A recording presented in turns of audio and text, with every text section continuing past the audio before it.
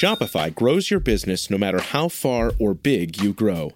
Shopify is the global commerce platform that helps you sell at every stage of your business. Whether you're selling your fans' next favorite shirt or an exclusive piece of podcast merch, Shopify helps you sell everywhere. Shopify powers 10% of all e-commerce in the U.S.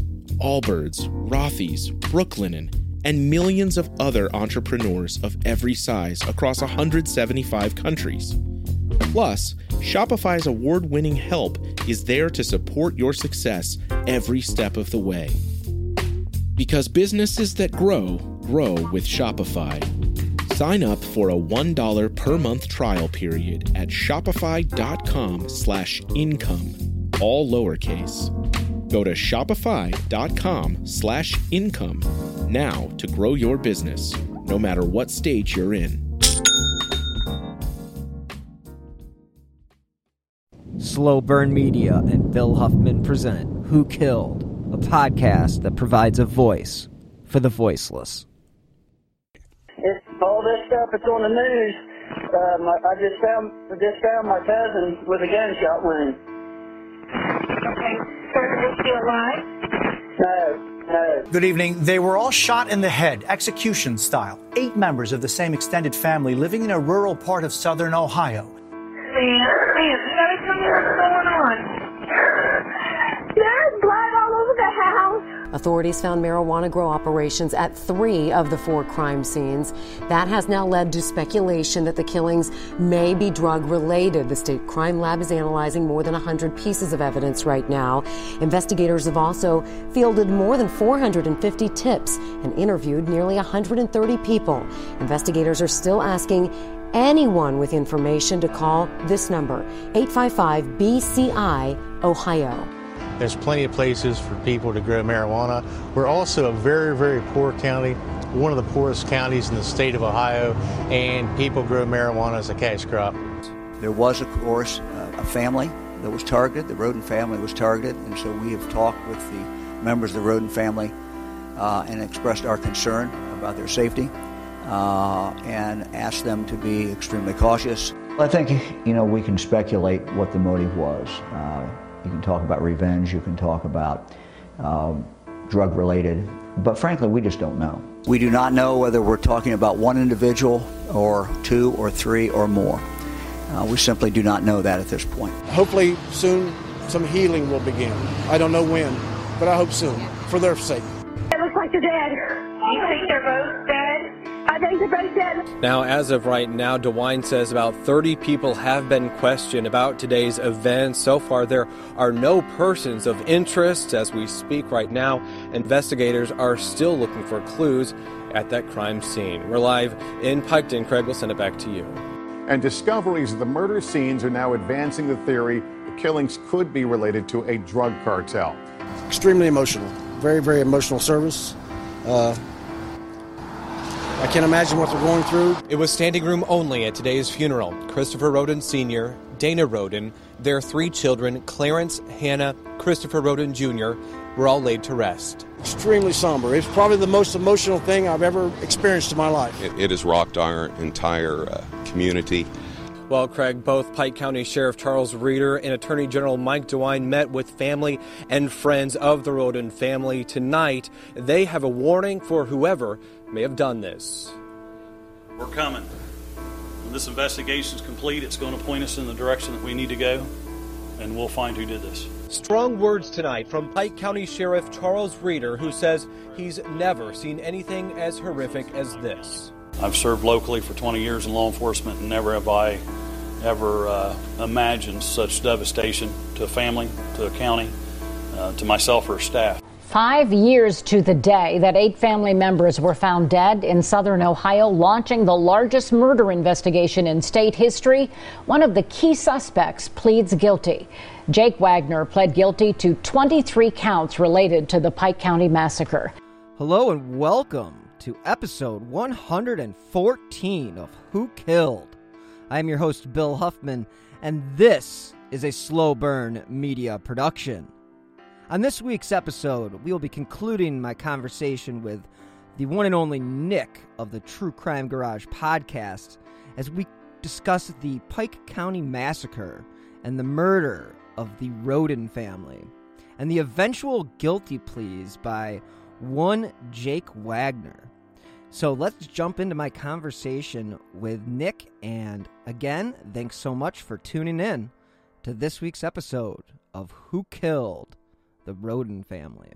Yeah, I mean, I'm not going to harp on it too much, but it's kind of like we talked about it with the Amy Mihaljevic stuff and the update that they had back in Sweeps Week winter. Gee, that went somewhere. Nope. And again, and, you and I had very different opinions on that, and you're right. It's all wow, that went silent real quick. What's your opinion on it now? Well, let's stay away from that. But as you were pointing out, one of the victims, again, the headlines were 8 members of family shot execution style, and we know that it wasn't all execution style. Mm-hmm. One of these guys, and again, I'm going off of memory, they did announce who it was. My mind goes to Christopher Roden, who I think was the oldest, Christopher Roden Sr. Okay. I think he was the one that was shot 9 times. And what their thought was that he was one of the few, if not the only one, that was actually believed to be awake when the intruder or intruders entered the home. So he shot so many times because it's an active shooting situation where you're not walking up to someone in their bed and putting the gun to their head and shooting them. This is, okay, this man is going to either flee from you or charge at you, and now you're firing at them while they are in motion. So much so that one of the shots went into the forearm of this man, and it's believed that he would have been either raising his hand to maybe approach the shooter and take the gun, or what's most likely is you simply, in a panic, you put your hands in front of your face in some kind of method to defend yourself in some way. And so he shot 9 times. A few of them were shot multiple times, and that 5 could times. It could be because they woke up. I mean, gunshots are loud. I mean, the older people are going to wake up. I can understand why the kids, the babies or whatever, let's just put it this way. You can probably get away with killing a couple people in their sleep, but eventually somebody's going to wake up from the gunshots. Yeah. Yeah.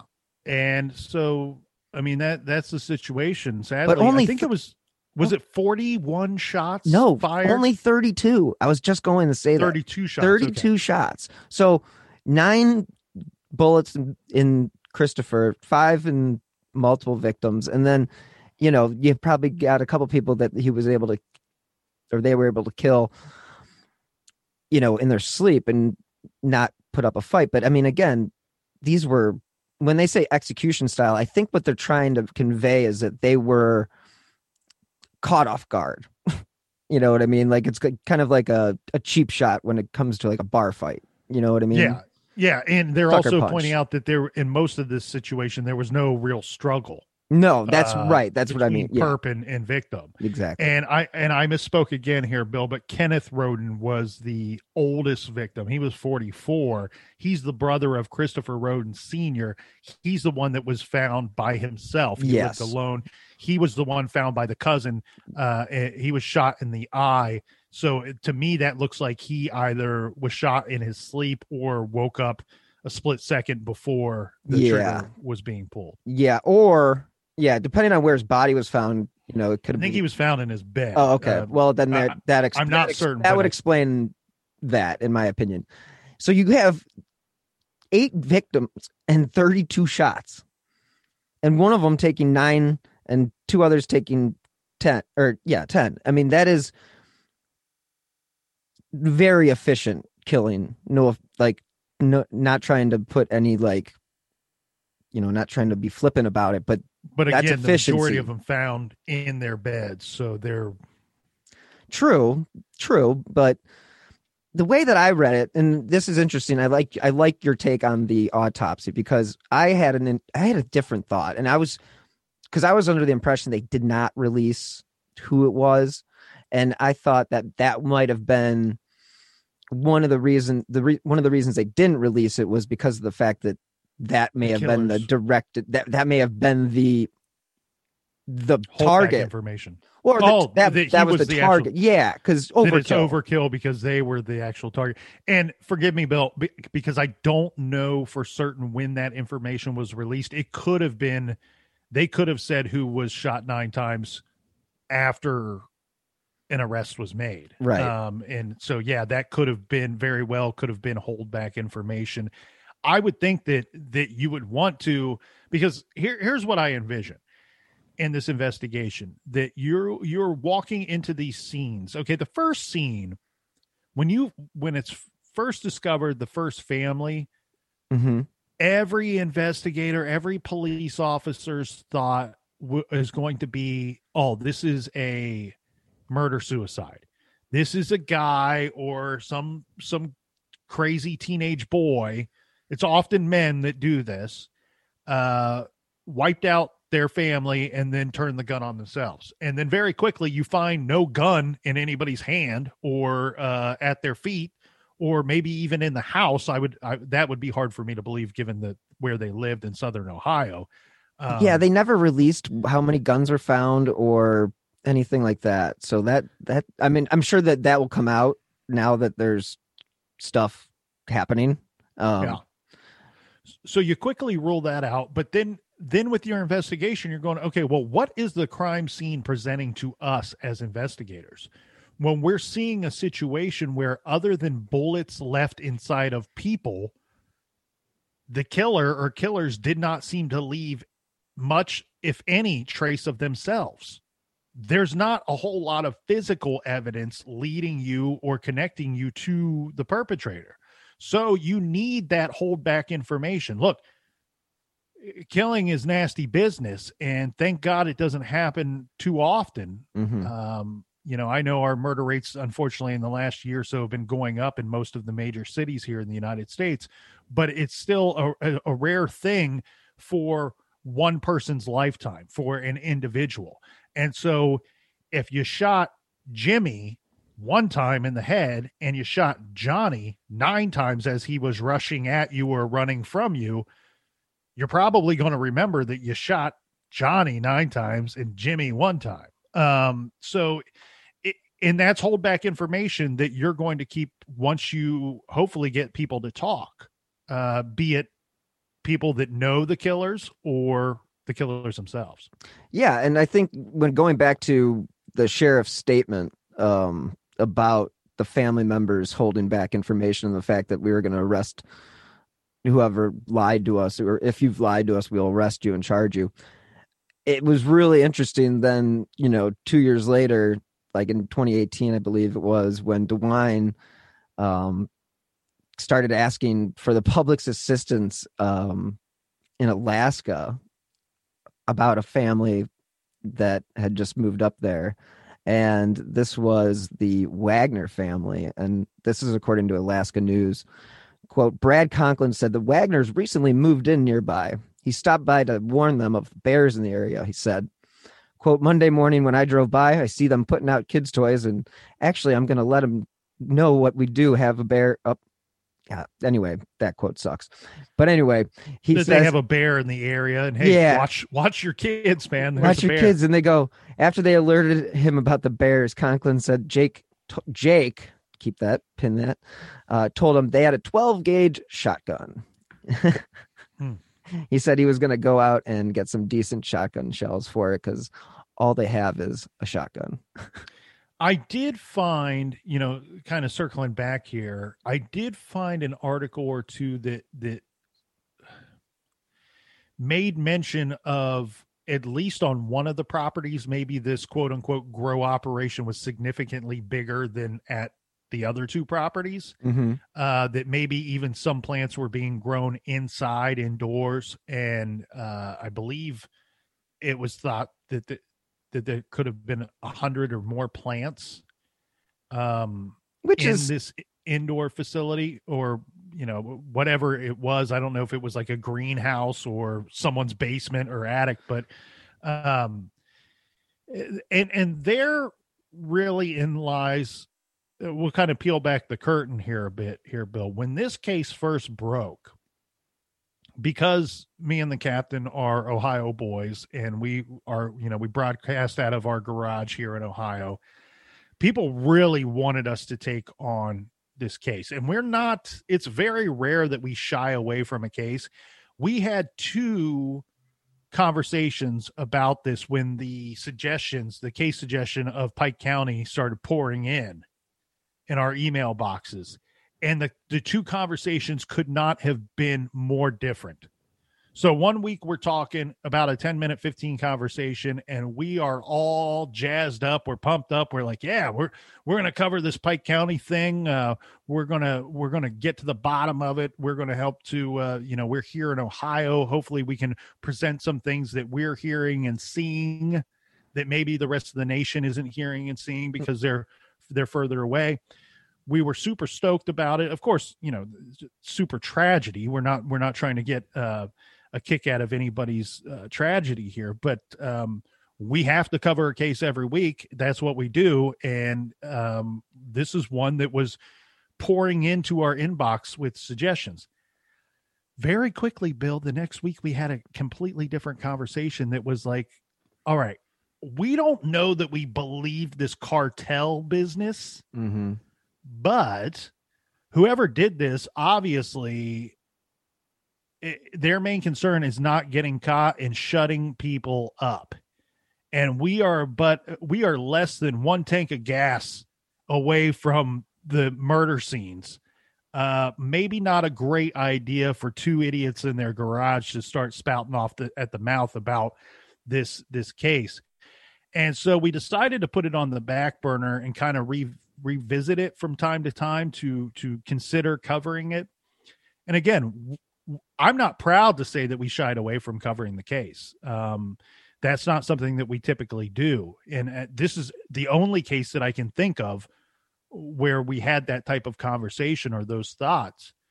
But then, and you might want to, the captain had some interesting ties to that area, knowing some people from that area and the rumors. So he's hearing secondhand the local rumors that were coming out about this case.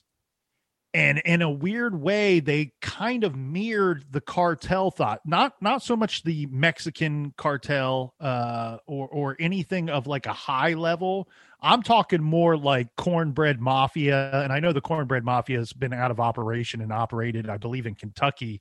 So we're not talking about the same area of the country, but a similar type of thing where you have, look, and I'm allowed to say this because I'm from Ohio, you have rednecks and hillbillies running these little drug operations, and they do compete with one another. And sometimes it can get deadly. Yeah. And the rumors he was telling me that he was hearing, the local rumors and scuttlebutt at the time was that it was in some form, and there were 2 prevailing theories that were tied to drugs and tied to something that someone in the Roden family was doing. And so when we were being fed that information, it was even more of a reason to not cover it, to not talk about it. Look, I have stuff that I want to do in life. I have plans and goals. I have a family. I want to see tomorrow. So one of the theories, though, that was coming out seemed incredibly interesting.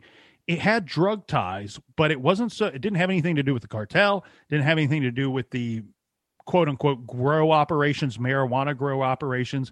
It was more tied to hillbilly heroin, meth. Mm. And one of the theories that was going around town at the time was that there was an ongoing family feud between the Rodens and this individual who had lost someone in their life, someone close to them, to meth or to actual heroin. I don't know which, but and again, this is all stuff that we were talking about 3, 4, 5 years ago. Right. But so I'm going off of memory here, and I want to be very clear about this to anybody listening out there. There is zero evidence that I could find looking into it current day that the rodents had anything to do with meth or heroin or anything like that. But in the parameters of that theory, that was part of it. And that this was some kind of revenge killing, that these people were warned to shut down whatever they were doing, and they didn't do it. And it had nothing to do with money. It had nothing to do with drug territory. It had everything to do with the revenge of, whatever you're doing caused me to lose a loved one. I'm gonna turn the tables. Yeah, I that's the one thing about a lot of these cases that I think is very interesting, in the sense that you have all these different wild theories, the cockfighting, the cartels, or the local drug dispute, and unfortunately with these cases, people get their hopes up in the sense that this is like some grand conspiracy or some like you said, like the Cornbread Mafia connected to something that is greater than what the actual answer is. And I feel like in a lot of cases, ultimately the people that really get into investigating them and doing their armchair detective work, this was a bit of a letdown, I think, to them, to what eventually happened. Well, it's easy to get wrapped up into, well, this must be part of some bigger grand scheme. There must be something really incredibly interesting here, and some, and you know what? In my opinion, there was. The people that carried these out, this was not only well thought out, well planned, but I believe probably practiced in some form leading up to the killings itself. And they were doing a lot of things to, it was almost like warfare in a way. They were using technology and all kinds of different schemes and stuff to execute and carry out these murders. So yeah, I understand what you're saying, and I think that's the way that it works for the armchair sleuths and detectives out there, that anytime you work one of these cases as a hobby, or you spend invest a lot of time reading and studying a case, I think it will be a letdown. When they catch Amy Mihaljevich's killer, right? Most people are going to be let down that it wasn't some big bad boogeyman that had killed other people or done other horrible crimes. Turns out it was just some guy that kind of knew the family and didn't really do anything after that, and probably lived some really stupid, miserable, terrible life filled with alcohol and meaningless jobs and constant letdown throughout their loser life. That's probably who it's going to turn out to be. Bridge guy in the Delphi double homicides, he's going to turn out to be some loser that just happened to be at the trail that day.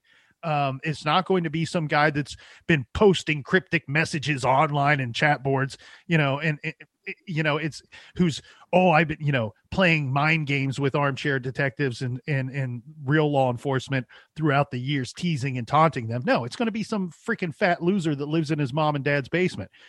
I think that is the same here. But I think, push that aside, because I do think that there is a lot of interesting things here when we find out who is involved and how they probably worked on this. And again, I believe they planned and even practiced this stuff well in advance. And before you give your thought here, Bill, I want to make sure, because I have a couple of things on my notes that I wanted to make sure that we do include. Absolutely. And I wanted to give a shout out to Jeff Ruby Steakhouse. People in Ohio will know Jeff Ruby Steaks. Yep. Jeff Ruby Steakhouse, I believe, started in Cincinnati. I'm not certain about that. He's at least located in Cincinnati. Yeah, and they have a Columbus location as well. There's multiple locations, probably even throughout the United States at this point. But Jeff Ruby and his company, they put up $25,000, if I recall correctly, in this case, in the Pike County massacre, for reward money leading to information that would lead to an arrest.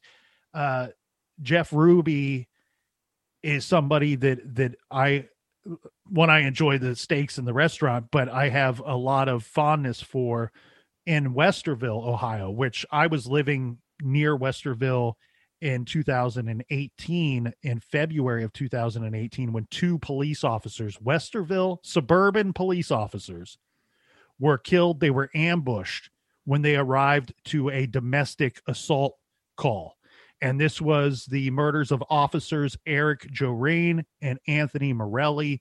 They were killed in the line of duty by some complete a-hole that gunned them down. They didn't even have a chance to defend themselves when they arrived. And Jeff Ruby put up some money to help out the families of both of those fallen officers. So I wanted to make sure we give a little kudos where kudos is due, my friend. Let's hear from this week's sponsor, BetterHelp.com. As you guys know, 2020 was terrible, and things are still pretty terrible. But today I am happy to tell you about BetterHelp.com. Because if there's anything that's holding you back or interfering with your happiness, BetterHelp Online Counseling is there for you.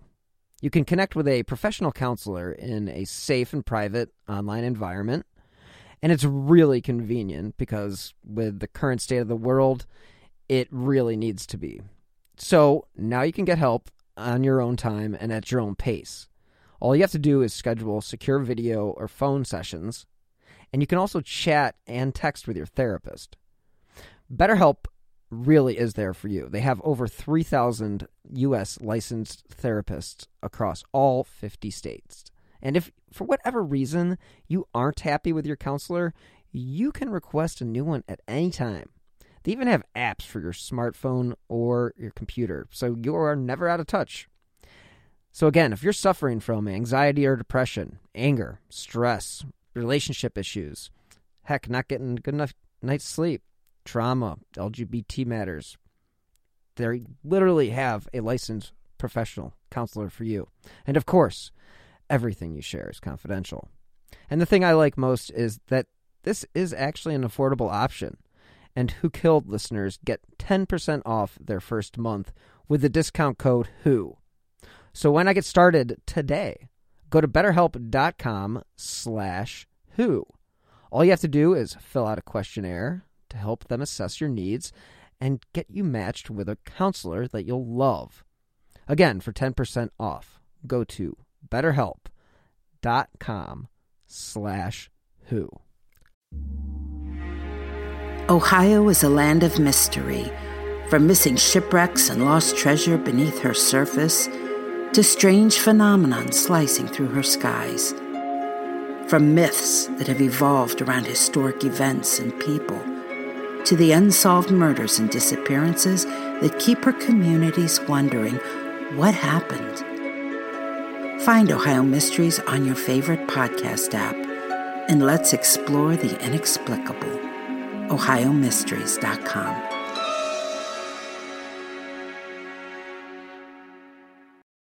All right, we are back. Yeah, and it's interesting. I think when with that reward too, though, he pulled the reward when it became a grow operation. Yeah, there was something about that I came across where the reward was actually taken off the table. But either way, it definitely was nice of him, and it's great to have people like that in the state that do these kind of things. And we need to have people like that do put out money and put up resources. Yes, it's the responsible, right thing to do. These successful businesses rely on the communities to support and build their businesses. So I love when I see successful business people help out the community in trade. It's a trade-off, but it's a responsible, respectful thing to do. So I just wanted to make sure we gave a quick shout out. Yeah, and basically the way, I didn't want to mean that it was a disappointment as far as what eventually happened. And, what eventually did happen was, basically the Wagner family, 4 of the Wagners. It was DeWine announced that George Billy Wagner III, Angela Wagner, George Wagner IV, and Edward Jake Wagner were arrested for the murders of the Roden family.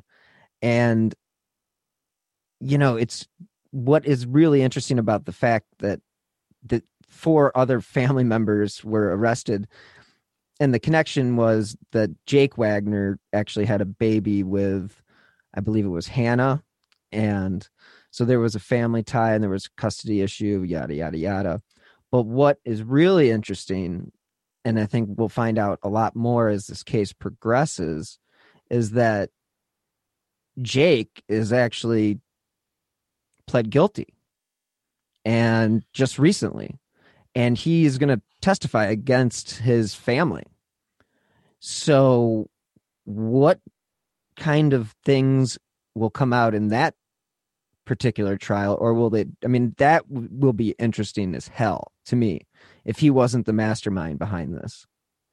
Okay, so for the people that feel like they were let down, look, it's get your interest level up, because what I think is going to happen here, Bill, is I think we're going to get a full run BTK style of from point A to point Z of what went down, because look, this is a death penalty case for all 4 of these people that were arrested. And if you review the charges that these 4 were facing, it's obvious to me a couple things. They being law enforcement and the prosecutors that are going to try these individuals, they have a full understanding of what went down. Yes. Walking into the courtroom, they already know exactly what went down and how it went down. Now, this is all according to Jake, because what we learn is after he pled guilty, which I think was late last month, late April, he pleads guilty to all of these charges, which involve, 8 counts of murder plus various other charges. It was conspiracy, engaged in a pattern of corrupt activity, aggravated burglary, tampering with evidence, unlawful possession of dangerous ordnance, obstruction of justice, and forgery. Lots of charges. So, and what we ended up learning was that Jake didn't just walk into the courtroom that day and save his own ass from being put to death by the state of Ohio. He's been talking to law enforcement for quite some time. This was all agreed upon that this was going to happen. It was news to the public, but it was all agreed upon that, hey, he's been feeding them information, telling them what he knows, or at least his version of the story. Often these guys will downplay their role and upplay the roles of the other perpetrators. But even before he starts talking, BCI very brilliantly set up these arrests, and all 4 individuals, from my understanding, Bill, were at 2 different locations, if not 3 different locations, but they were all arrested simultaneously. Yes, this was a multiple jurisdiction effort to get these people arrested, and that's how you have to do it. BCI decided, hey, we know that these 4 people were involved. We have enough evidence to secure an arrest warrant for all 4 of them, and we're going to take them down simultaneously so that one can't tip off the other, or the news could tip off the other, and they run. As you pointed out, they had already at one point went all the way to Alaska. Right after the murders. And then at some point they make their way back to Ohio, and I believe that they were arrested in Ohio and Kentucky. Correct me if I'm wrong, but they're arrested almost simultaneously. And the charges that these 4 individuals face, what's obvious to me is that those charges are telling me that law enforcement believed that all 4 of them participated, were active. All, they may not have all pulled the trigger, but all 4 of them were involved in some form, physically involved in the attacks, not just planning them out, not just helping with the getaway, not just knowing what they know and fleeing to Alaska, but also, somebody drove these individuals. And I believe that it looks to me like there were 2 trigger persons, two actual shooters. and then maybe two of the others were just part of the transportation and such of getting to and from the crime scenes, but also a big part in planning the attacks themselves. And the stuff that's kind of trickling out here, Bill, is that it's starting to sound like maybe the mother was the actual mastermind, and her husband and two boys were more of the muscle. And Jake, of course, is the direct connection. That is our direct link from victim to perpetrator. That being with Jake with this custody battle, which is really bizarre to me too, because these Wagners, as hillbilly as they look, it's my understanding they were fairly well to do, that they were pretty successful people. They owned a good portion of land and real estate in Ohio. And look, I understand Southern Ohio property it's not Manhattan, baby. But it's still very valuable land. And I believe that they owned rental properties. This is, people that had come from generations of people that were successful in that area of Ohio, in that portion of our state. Yeah. And they were also, one of the things that they were able to discover after they were arrested was, the picture they were painting was that the family was so clannish. This is what they said, I think, to the Columbus Dispatch, that was so insular and loyal to one another that they threatened every outsider who infiltrated their circle. So, it's interesting. And then another thing in that article, you mentioned before about how Jake had been cooperating with the investigators, and that's, the prosecutor announced that in court, that they had been working with Jake, and that he was actually able to lead them to the guns that were used in the murders. And Jake actually even personally confessed to killing 5 of the 8 people. So that's pretty wild. And it's just bizarre to me that if this was all over a custody battle and your family has some money, usually money wins in those situations a lot. I know that it's an uphill battle if you're a man, and the courts usually want the son or daughter to stay with mom, at least part of the time, if not the majority of the time. But I don't know. At the end of the day, there's rarely a good reason to kill anybody, and that's something that you've seen 100 times with your fantastic show, and we've seen it 100 times with our show. Yeah. When you find out the reasons why, it's never. It's just never. It's not going to make sense to people like you and me, because we have a different heart than these killers. We have a different mind and a different soul than these killers. The world is made up of good and evil, and always will be. And it just shows you the tipping point may not have to be so much for certain individuals they killed 8 people. Yeah. I mean, they killed 8 people to eliminate people who would have had an impact on the custody issue. I mean, they literally planned this out to eliminate every single person that could claim custody to Jake's child. Most people that if they're in a custody battle and they want to do something terrible to the mother or the father, or, your ex-spouse or whoever, or if you believe that your child's being mistreated by your ex-spouse, normally what happens in those situations is, it's Nick's weekend to have the baby, have the kid. We're going to just conveniently fly down to Argentina this weekend and never return. That's usually what happens in these custody battles. And we know that they took off to Alaska. Grow a freaking brain and a heart. Why couldn't you just take the kid and go to Alaska for some point? Kidnapping is one thing. Murdering 8 family members for the child that you'll eventually not have anyway, because you're a murderer now. It doesn't make much sense. Did you see that at some point, when the 4 arrests first went down, that they actually charged two grandparents. So this was Grandma A and Grandma B from this family, the Wagner family. Oh, no kidding.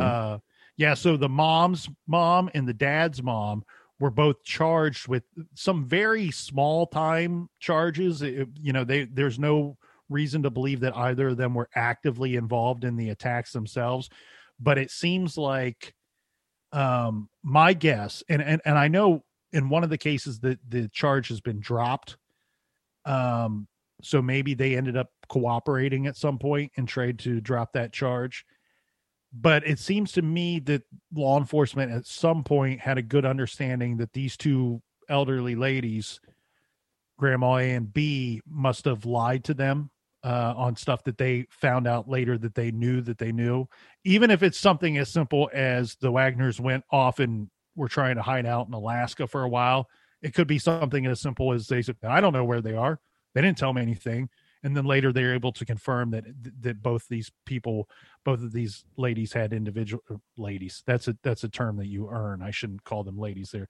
That these women had knowledge of what was some form of knowledge of what was going on that was hindering the investigation. Yeah. And again, that goes back to what the statement from the sheriff said, that anybody who lies to us is going to get charged. So, I mean, if he was sticking to his word, then that was that. And, obviously they must have made a case or made a deal to get those charges dropped. But again, the fact that Jake is going to be testifying against his family, it will be interesting to see what happens with this case. And it's terrible. It's an absolute tragedy that this family had to be wiped out by over a custody battle. I mean, this is just it seems so far beyond the necessity of common sense, or it's just fucking stupid, to put it bluntly. Well, and the reason, do you agree with me? Do you think we're going to get the full story of I do. A to Z? I do. BTK style, where he just kind of stands there matter-of-factly, wearing some cheap suit, explaining to the court what and why was done. I think that's what's going to happen here. And the reason why I say that is because the state gave up a lot. Look, whether you're for the death penalty or against the death penalty, let's set that aside. Let's set those, opinions aside for a minute. But in any case, if you were to have a death penalty and you were to carry it out, I would hope that would be done when there's 8 people that are murdered in cold blood. So what the state gave up, and the state, they do want to exercise the death penalty. If they're going to have it, they want to use it. You don't want a state that's just using it willy-nilly. But again, in this case, let's say this would be a death penalty type case. This is where it would be warranted. They want to use it in this type of case in particular because of, one, it grabbed national headlines, and it says to the public of Ohio that this kind of activity is not only unlawful, and we won't tolerate it, but we won't tolerate it to the point of, if you do this, we will end you. And they want that to be clear to everyone. So the state is giving up a lot when they agree with Jake, hey, if you plead guilty, we'll take the death penalty off the table. But part of that plea agreement also was that they are now not going to charge the other members of his family with a death sentence. So we're looking at 4 individuals. And from my understanding, part of that plea agreement was that he's going to tell them everything that he knows. He's going to tell them how it all went down. And in trade, they're going to spare his life as well as the 3 lives of his mother, father, and brother. Is that how you read that? That the family, the whole family got off of the death penalty? That is how I read it. I could be incorrect, but my understanding was that what he was demanding in trade was not only do you not seek the death penalty against me, but also the people that I'm going to testify against, which would be the 3 members of his family. That would be, I mean, that is a lot to give up. And yeah, that's if that's the, that I'm looking that up right now, because that seems like a lot to give up. But again, it is a lot, and I agree. I do think that is a lot. We are having, by the way, though, we are having some issues in our state with the death penalty anyway. And knowing that prosecutors may or may not be so actively seeking the death penalty. Yeah. I mean, I know that they still face the same charges, but yeah, that just seems like so much to give up. And I know that the death penalty in general, again, we're not making a political point, but we're not advocating for it. We're not saying one way or the other. The point is, in a case like this, it is something that you feel like if a family of 8 is killed, the death penalty should be something that is on the table. I'm not a big supporter of the death penalty, but I have gone on record saying that in certain cases, I'm like, yeah, baby. Like when Florida executed Ted Bundy, they threw a barbecue outside, a big party you could go to. Had I been old enough, I would have gladly attended that barbecue. Timothy McVeigh, yeah, baby, let's get rid of him too. There's times that I think that it's a good idea, but again, I'm not a big supporter of it overall. Now, one thing that I found incredibly intriguing, and I'm hoping that we learn more about this portion of the case here, Bill. I'd seen some stuff coming out that says that Jake, and he was involved with Hannah. They had this child together. That's the custody dispute. That he or somebody in the Wagner family had hacked into her Facebook account or something of hers on social media, and had saw where she had communicated with somebody else saying something as simple as, if they want my baby, they're going to have to kill me. Or if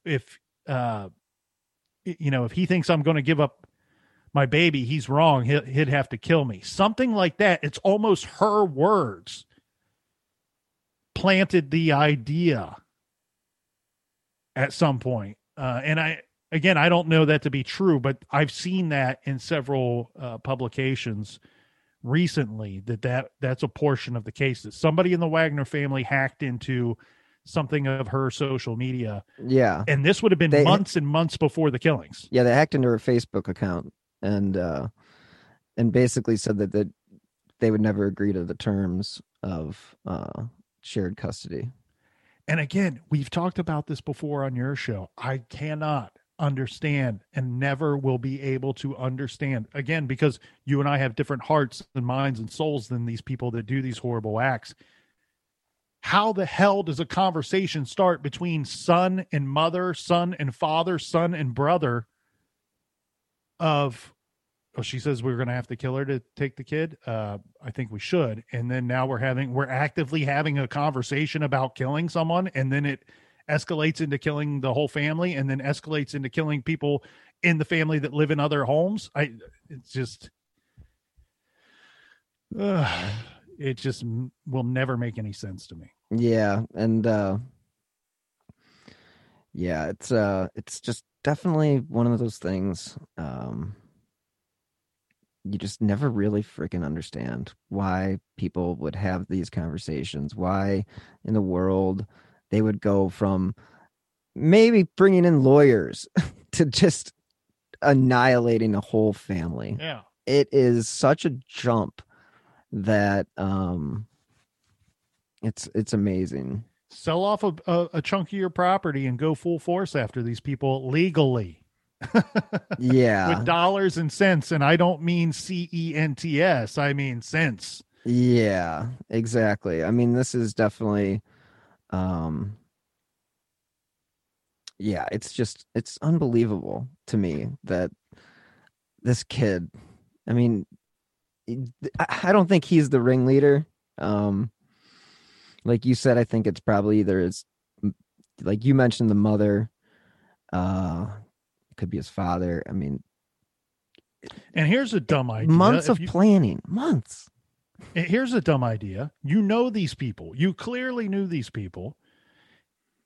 if you want to go after custody of the kid, couldn't you kind of point out to somebody, hey, there's a grow operation on the property where this child is being raised or has ties to? I mean, there's all kinds of reasons you can end up with.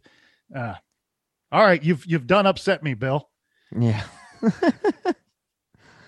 Yeah. No. I mean, again, back to the plea deal, you got to get something out of it. I don't find any. I could be wrong, but that's the information I read, and maybe I just read it, I comprehended it incorrectly. But that was my takeaway from what I read. Yeah, I mean, I kind of seen it like as I'm scrolling through here, but it's just one of those things that I haven't found a complete statement on it. It just says that he's, not going to face the death penalty. But again, it doesn't matter either way. The family is obviously really fucked up, to put it bluntly. And from what I've read, Jake told him basically that they used silencers. So that would explain some of the stuff that, some of the reasons why they were able to commit these crimes so easily without shooting shooting off so many bullets. And then they were caught. This is so typical of criminals, like they found shell casings at the house that matched the shell casings at the Roden murder scenes. It's like, if you're going to commit a murder and you're going to plan this shit out for months, what the fuck are you doing with the shell casings laying around your property? So, nobody said these criminals were geniuses. No, criminals make mistakes, thank God, and that's how they get caught. Yeah. I mean, this is, like you said, it's not a letdown. It's intriguing to see where this case will go, what information will come out. I hope he does give us a BTK type of rundown. I'd love to know the ins and outs of why this happened. Basically, it's, where'd that email just go? It's one of those things that I can't wrap my head around. I can't wrap my head around this thing because I see why you guys wouldn't cover it, in the sense that it's so complicated, man. Like, it's just really complicated. And I mean, do you feel like when do you feel like they had an idea? I mean, we'll wrap it up here because I know you've got to go. But do you feel like they had a good idea of where this case was headed sooner than what they let on to the public? Yeah, I think from Jump Street, they probably hadn't figured out what victim was targeted, but I think, again, they were spot on with the idea of the killers knew the Roden family. There was some kind of beef between someone and one of the Roden family members. I think they believed that very early on in their investigation, maybe within the first 24 to 48 hours. And I think it was probably just a couple weeks after that they probably narrowed it down to just a couple members. Because what you're going to do, again, it's you're going to, whether you're a profiler or not, I've had this conversation with some detectives that don't really believe in the hocus pocus of profiling, of criminal profiling. Mm-hmm. And the conversation that I've had is that I said, well, if you were responding to this type of call and you find this, and this at the crime scene, your experience as a detective, where's your go-to? Where are you looking for leads? Where are you looking for suspects right out the gate, with what you're seeing, what the crime scene is telling you, or what the type of crime is telling you? And the first thing they always say is, well, I want to learn more about the victim. I want to know more about the victim's inner circle. I want to know more about the forensics that I'm finding at the place, at the location. And essentially, The detectives are doing the exact same thing as profiling. They're just not putting it to pen to paper and writing out a long, detailed profile. They're taking pieces. And I think that probably what they very quickly did is you're profiling everything, even as a detective who may or may not believe in profiling. You're going to figure out everything you can learn about the Rhoden family, about the individuals that were killed, about their properties, about their dealings. And so you profile the victims, you profile the location, and then in turn that leads you to profiling the criminal. And so I would guess that within a matter of a week or two that they had narrowed down amongst the victims the targets, that they were prioritizing who was more likely the target amongst the 8 than the others. And they probably had that narrowed down to 2 or 3 of the victims very quickly. And from there, the great thing about computers and phones and all of that jazz, it's really helped investigators and detectives who have a good understanding of technology and the way that we live our lives today and in the social circles that we run in today, because all that stuff is forever there. It's, if you got a good forensic computer guy, a good forensic computer girl who can tear through somebody's phone and computers and their online activity, those are all breadcrumbs. And I think that's what they probably used. And they, on the surface, they may not have been aware of this custody battle, but Bill, I mean, can you imagine what probably happened? And this is a complete guess here. What probably happened is if they probably went back multiple months before the killings on computers and phones, and at some point found an interaction between the Wagner family and someone in the Rhoden family, Hannah and Jake. And then it escalates into, you're seeing interaction between other people in the Rhoden family and other people in the Wagner family. Threats are made. Names are called. People are trying to upset one another. They're not agreeing on things. They see all that. And then I'm guessing at some point, poof, Wagner family quits communicating with the Rhoden family. Why? They've already decided they're going to, amongst themselves, they've decided we're going to kill these people. And so we do not want to keep communicating with them. And now as a detective, you're going, wait a second, this custody dispute doesn't seem to have been resolved, or if it was resolved, and I don't know the particulars of the custody dispute. I want to be clear on that. If it was resolved, maybe it didn't work out in the favor of one individual. So why is there no more communication? Well, that is suspicious. Very suspicious. Yeah. Because you know what? The teenage boy that had the feud with some family over some road incident, traffic incident, whatever, that communication continued. That continued.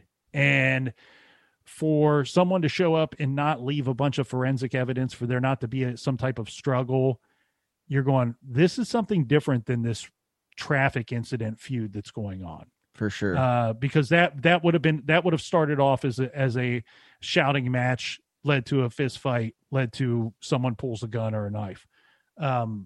This was something else. And I think it's an excellent question. I think it's one that we're only going to know the answers to once we get the confession.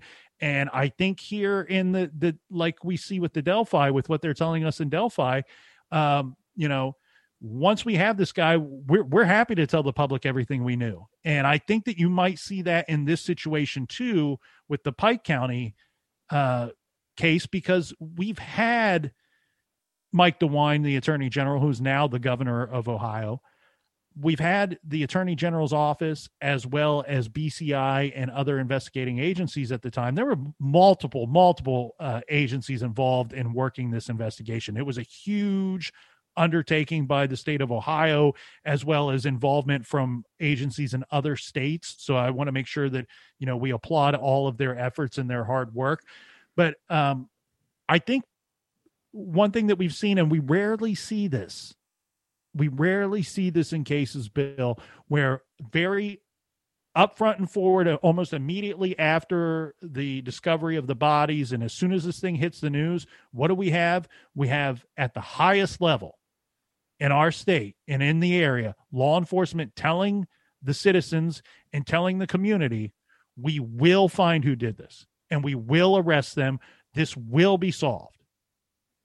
And when you have that, like you see in Delphi and in a few other cases, I think we're going to end up getting the full, complete story at some point. And I think it's going to come from the perpetrators as well as law enforcement. Yeah, I agree with you on that.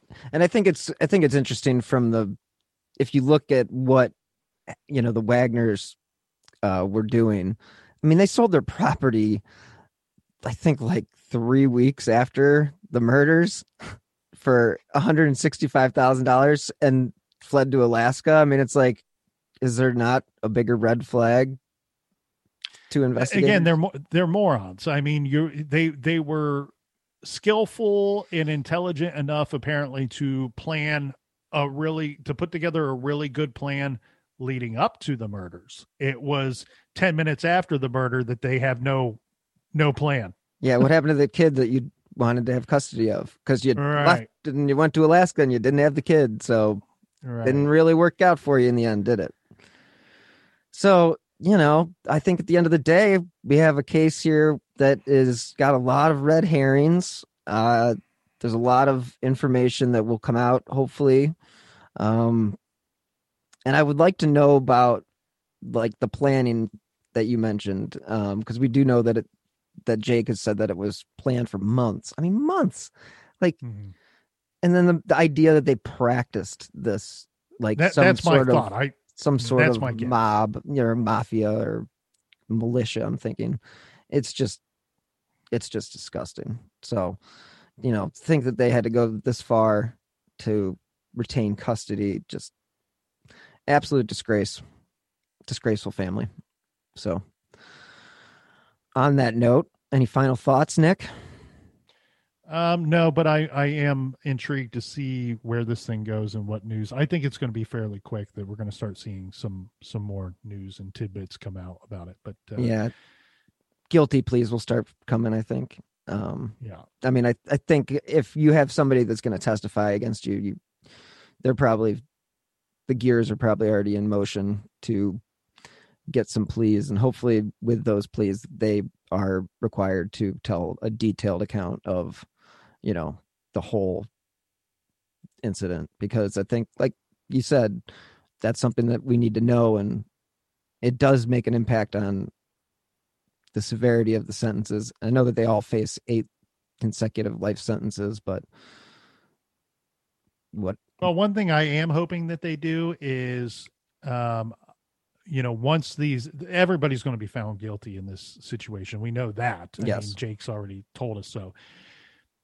But I'm really hoping that the state will conveniently place these individuals in separate prisons. Look, they took a lot of family members away from other family members. These Wagners should not have the right to see each other or communicate with each other at all. So once this is all adjudicated, I hope that they separate them and put them off in the corners of the different corners of the state and don't put them in the same facilities. Yeah, my thoughts exactly. And, kudos to the investigators for coordinating with all the different jurisdictions to make this arrest happen and, to be able to work a suspect like Jake to become an informant for him, basically. And not really, I mean, yes, I see, you sent me that article, and I do see that they did take the death penalty off the table officially for the whole family. But again, they're not getting out. So, as a taxpayer, it's a little annoying that we'd have to pay for it. But again, if they give us answers and closure, then I think that's what they want at the end of the day. So, Nick, I can't thank you enough for, again, joining me for another marathon run of an episode.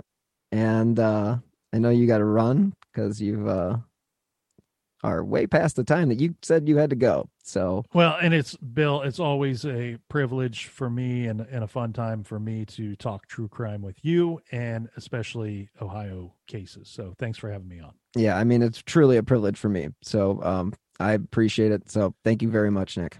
Cheers. Cheers.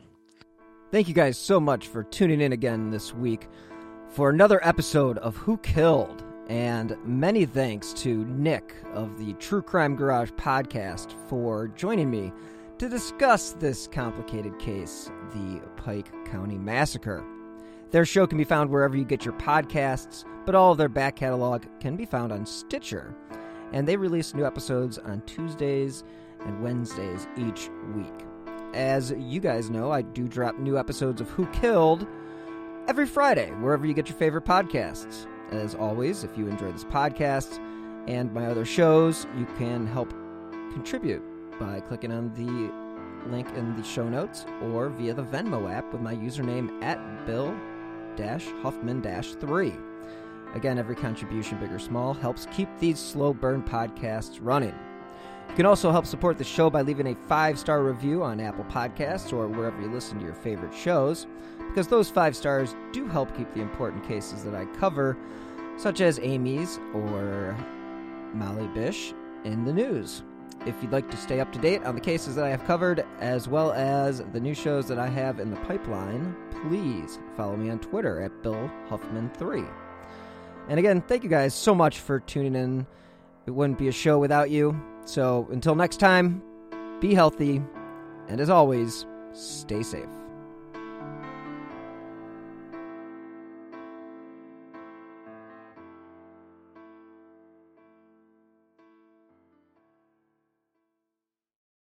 Hi, I'm Matt Harris. Seton Tucker and I host the podcast Impact of Influence, which for 2 years covered in depth Alec Murdaugh, who was eventually convicted in 2023 of murdering his wife Maggie and son Paul. That story continues to evolve, and we will cover that. Plus, we will tell you stories of other true crime events that have happened in the South. Please join us on Impact of Influence. And give us a follow on the Impact of Influence Facebook page. Are you tired of seeing your teen or young adult struggle on a path that clearly isn't the right fit? Is your teenager confused about which direction to take after high school? The future of work is changing rapidly, and our kids need to know all of the options available after high school so they're empowered to make the choice that is best for them. In each episode, we explore the latest trends that are shaping the opportunities of today and tomorrow. I'm your host, Betsy Jewell, and this is the High School Hamster Wheel Podcast.